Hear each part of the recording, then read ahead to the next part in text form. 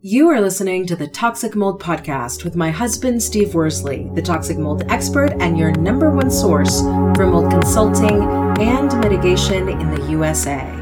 Here is episode 118, Black Mold and Summertime.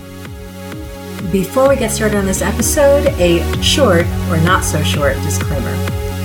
While all attempts have been made to verify the content provided in this podcast, neither the podcaster or the producers assume any responsibility for errors, omissions, or alternative interpretations of the issues discussed herein. All information stated in this podcast is the opinion of Steve Worsley. Steve Worsley is a mold specialist with over 20 years of experience in the construction and mold industry.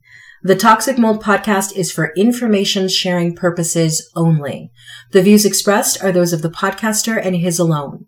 These views should not be taken as expert instruction or commands. While there may be references to medical conditions and symptoms, all solo podcast episodes are the opinion of Steve Worsley, and any medical questions or concerns shall be addressed with the appropriate licensed medical professional or professionals. As the podcaster refers to different mold types, please be aware that Steve Worsley is not a microbiologist, and questions concerning mold specifics should be answered by the appropriate professional. The listener is 100% responsible for his or her own actions. You can check out Steve's books on Amazon about mold and dealing with mold in your home at amazon.com/author/Steve Worsley. And if you're interested in scheduling a mold consultation, over the phone consultation with Steve, you can be sure to find out more about those and his availability at cnccontractorservices.com. Now, let's get to the episode. Hello, everybody. Welcome to a brand new episode of the Toxic Mold Podcast. Steve, it's already August. Yep. Unfortunately, summer's coming to an end very quickly. Although it's been a little chilly around here for August. Yeah. Last night we had thunderstorms and hailstorms, and this morning I had to even go look at the thermometer because I couldn't believe how chilly it was. And what was it, 52 degrees? Yeah. So yeah, it's our summer's kind of, I think, going away quickly. Yeah, the tundra's returning a little early. So yeah. Well, today we are actually talking about summertime, even though it doesn't feel like summer over here. And the question is black mold and summertime. So what's the connection there? A lot of people think in the summertime, because it's hot and dry out, that you can't have mold symptoms or mold sickness symptoms. And I think, too, a lot of people are just outside, hopefully enjoying nature, fishing, doing the things we like to do, riding their side-by-sides, whatever it is. And they don't really think about if, they have a mold problem or, let's just say they're probably busy on vacation. There's just a lot of reasons why in the summertime, when we're typically the busiest, most people just don't think about black mold or mold sickness.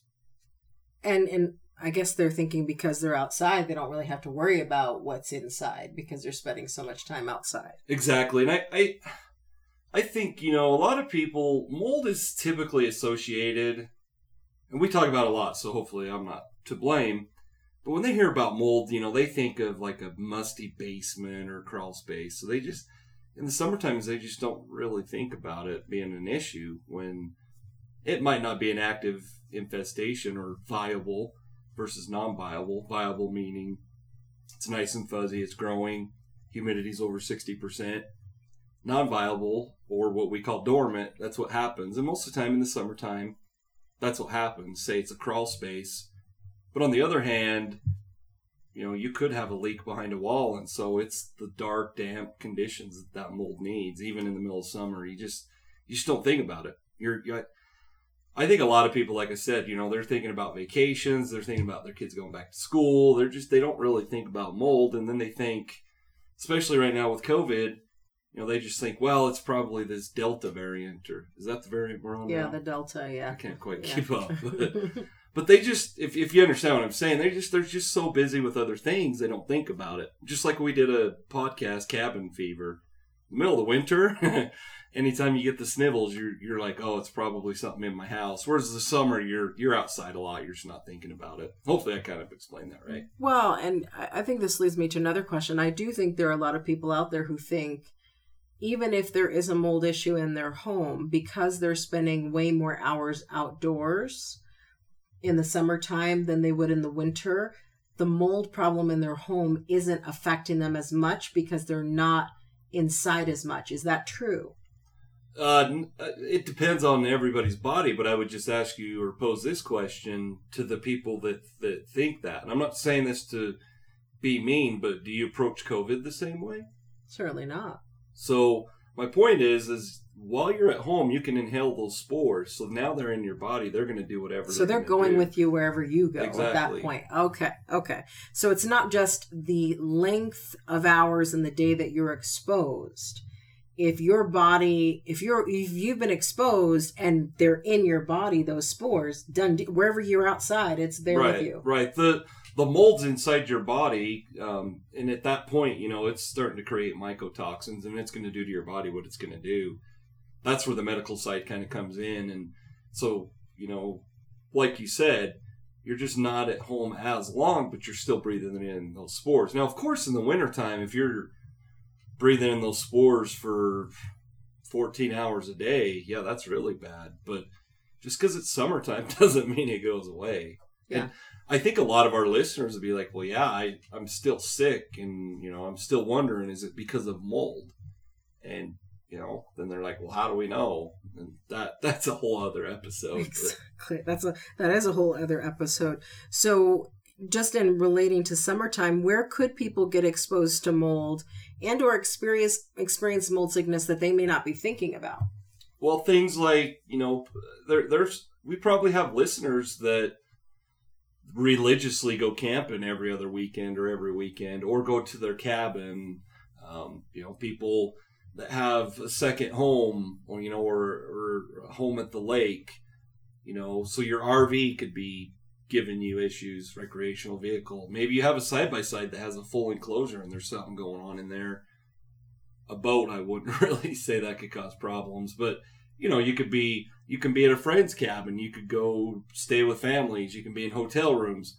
And we know how hotel rooms are, because we've done podcasts about it, but there's probably not a hotel room that we've gone into where I haven't found some sort of defect that could be mold. Exactly. So wherever their outdoor recreation is happening, right, could have a mold infestation. Exactly. And you have people that work, we're not that far from Yellowstone, and they employ a lot of people, and they put you up in company or government housing, however you want to word it. And they're old buildings, and they could be being exposed, for those rangers or whatever positions they have. There's another thing that most people don't think about is we were talking about how people are outside more. Let's just say you have an allergy to some sort of grass or weeds or plants or something outside. Well, if you're outside a lot more, you're being exposed to that outside too. So people don't think about that. That's true. That's very true. No, they don't think about that. So a lot of people sort of debate does mold thrive better in the summer or the winter? What do you say to that? It really depends on, and I know this is going to sound somewhat vague, but I hope our listeners understand. And any of them that have dealt with me know, like there's so many different mold types. There's different, some are stickier, some are heavier. And it's the same as far as the atmospheric conditions they need. One thing we've talked about is Candida. And, that's starting to be something very popular, I guess, that I'm talking about. And Candida thrives at body temperature, so 98.6 degrees. Whereas you have other mold types that love the dark, damp areas. Now, the reason we always refer to dark and damp areas is because a dark and damp area gives you that 60% humidity. Mm-hmm. It's not necessarily because it's dark. Does that make sense? If it's light, if you're getting light in there in the middle of the summer, it's probably heating up or warming up. So then it allows that temperature allows the humidity to drop, which decreases the likeliness for mold, if that makes sense. Yeah. So the worst conditions I think you could have, like Candida, especially in the summertime, you have that humidity above 60%. And you have the temperature at 98 degrees.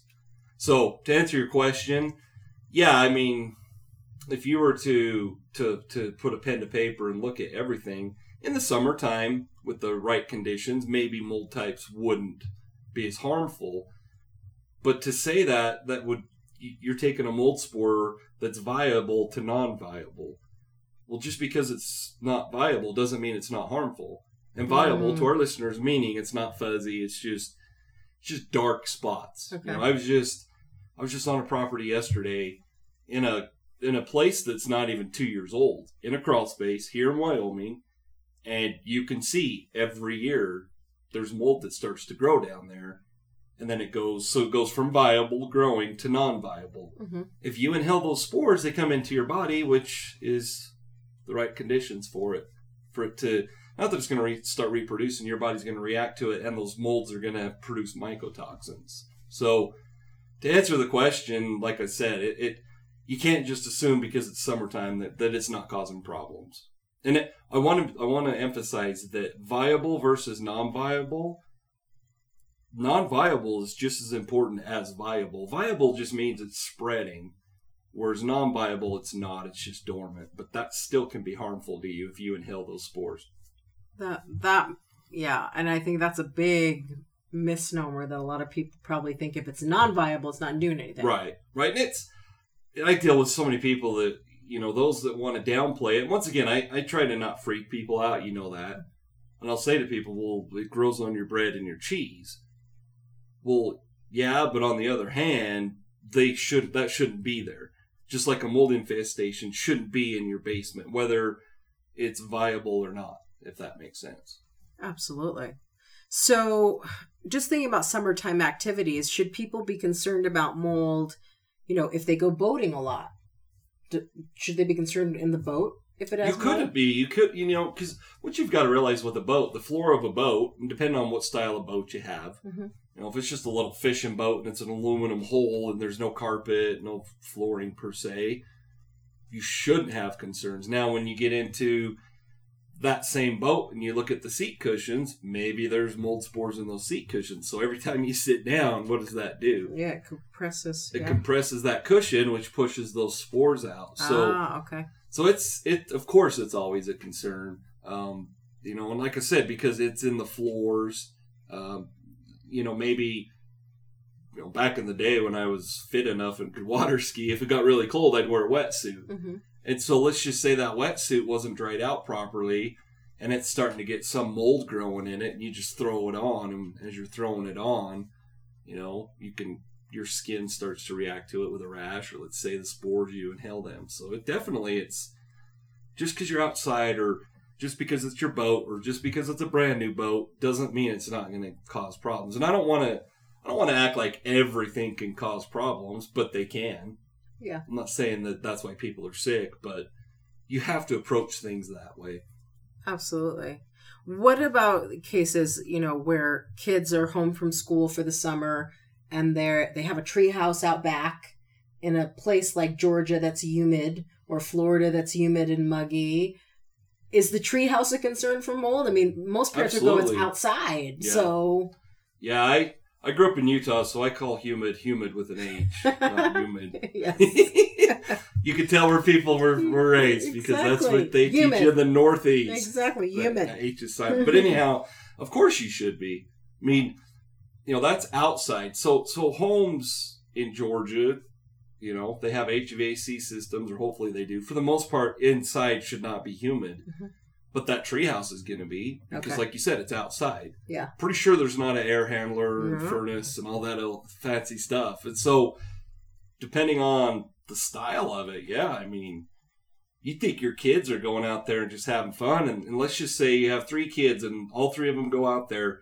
And one of them, every time they come back into the house, they're, they have a cough, or they have runny eyes, or whatever. Could be a lot of things. Sorry, guys, that was our bug zapper. But anyhow, you could look at that child and just say, hey, maybe this child has an allergy to the molds, or maybe there is a mold concern out there, but the other 2 children, their immune system can handle it. So going back to what we always talk about, what do we always talk about when it comes to mold concerns?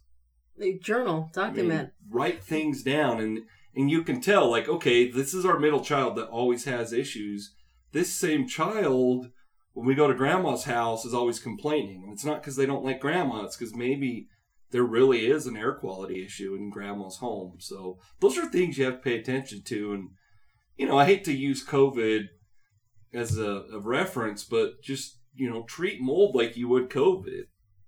Well, and how, I guess I can hear a lot of people saying, we go camping all the time, the kids are in the treehouse all the time, we go boating all the time. How often should they be checking for these things? Well, I would say something like their treehouse, I wouldn't pay a mold inspector to come run air tests. Yeah.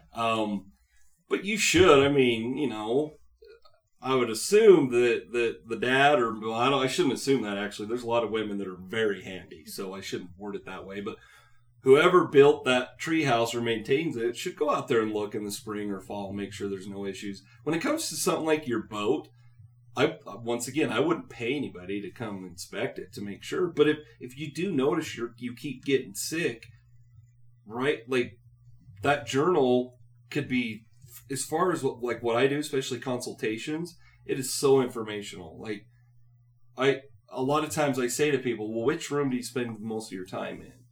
Especially when we're doing air testing and they only want one test inside the home. Like try to nail things down. And as far as your boat, if someone keeps getting sick, then maybe a look at that. Take a look down into the storage. All boats are different. Some have storage on the sides for your skis or whatever they do now, surfboards, wakeboards, all sorts of stuff. There's storage in the center. Look down in there, make sure there's not these mold infestations. And speaking of those, open up those access points after you're done boating when you get back home. I wouldn't travel down the freeway with those open, but open those up so you can let them air out. Okay. You're driving down a highway, it's not going to hurt anything. Exactly. You don't, like if you had a moldy crawl space, you wouldn't open the hatch to let it air out. Yeah. So just so our listeners understand that, you're driving down a highway. Yep. Those mold spores are not coming into your house or into you. So make sure, you just pay attention to things. And as crazy as it sounds, you could just have, like I said, a simple allergy, and there's that mold type that's in your boat. So every time you get in the boat and you're walking around on that carpet, you're kicking up those spores. Just keep that in mind. Absolutely. So what's your call to action for people? Pay attention to your indoor air quality concerns. And I say indoor, but pay attention outdoor. You brought up things like a tree house. Like I didn't even think about a tree house. My dad would never build one, but my dad didn't build much at all, actually. Yeah. I'm not sure where I got that from, but I when you have something like that, or let's say an RV, pay attention to that air quality and how your body's reacting to it. Absolutely. And documentation can be greatly helped by the mold box. Yep. We have the mold box, which is now available on the website. I'm not sure what the link is, but I can put it in the comments. cnccontractorservices.com/the mold box. There we go. You should have it right there. But there's a lot of tools and tips and techniques to help you document the things that you need to document to know where your mold problem is coming from. Exactly. There you go. We'll catch you in the next episode. Prevent toxic mold exposure before it gets in your home. Download Steve's free mold investigation checklist at tinyurl.com/CNC mold checklist. Again, download Steve's free mold investigation checklist at tinyurl.com/CNC mold checklist.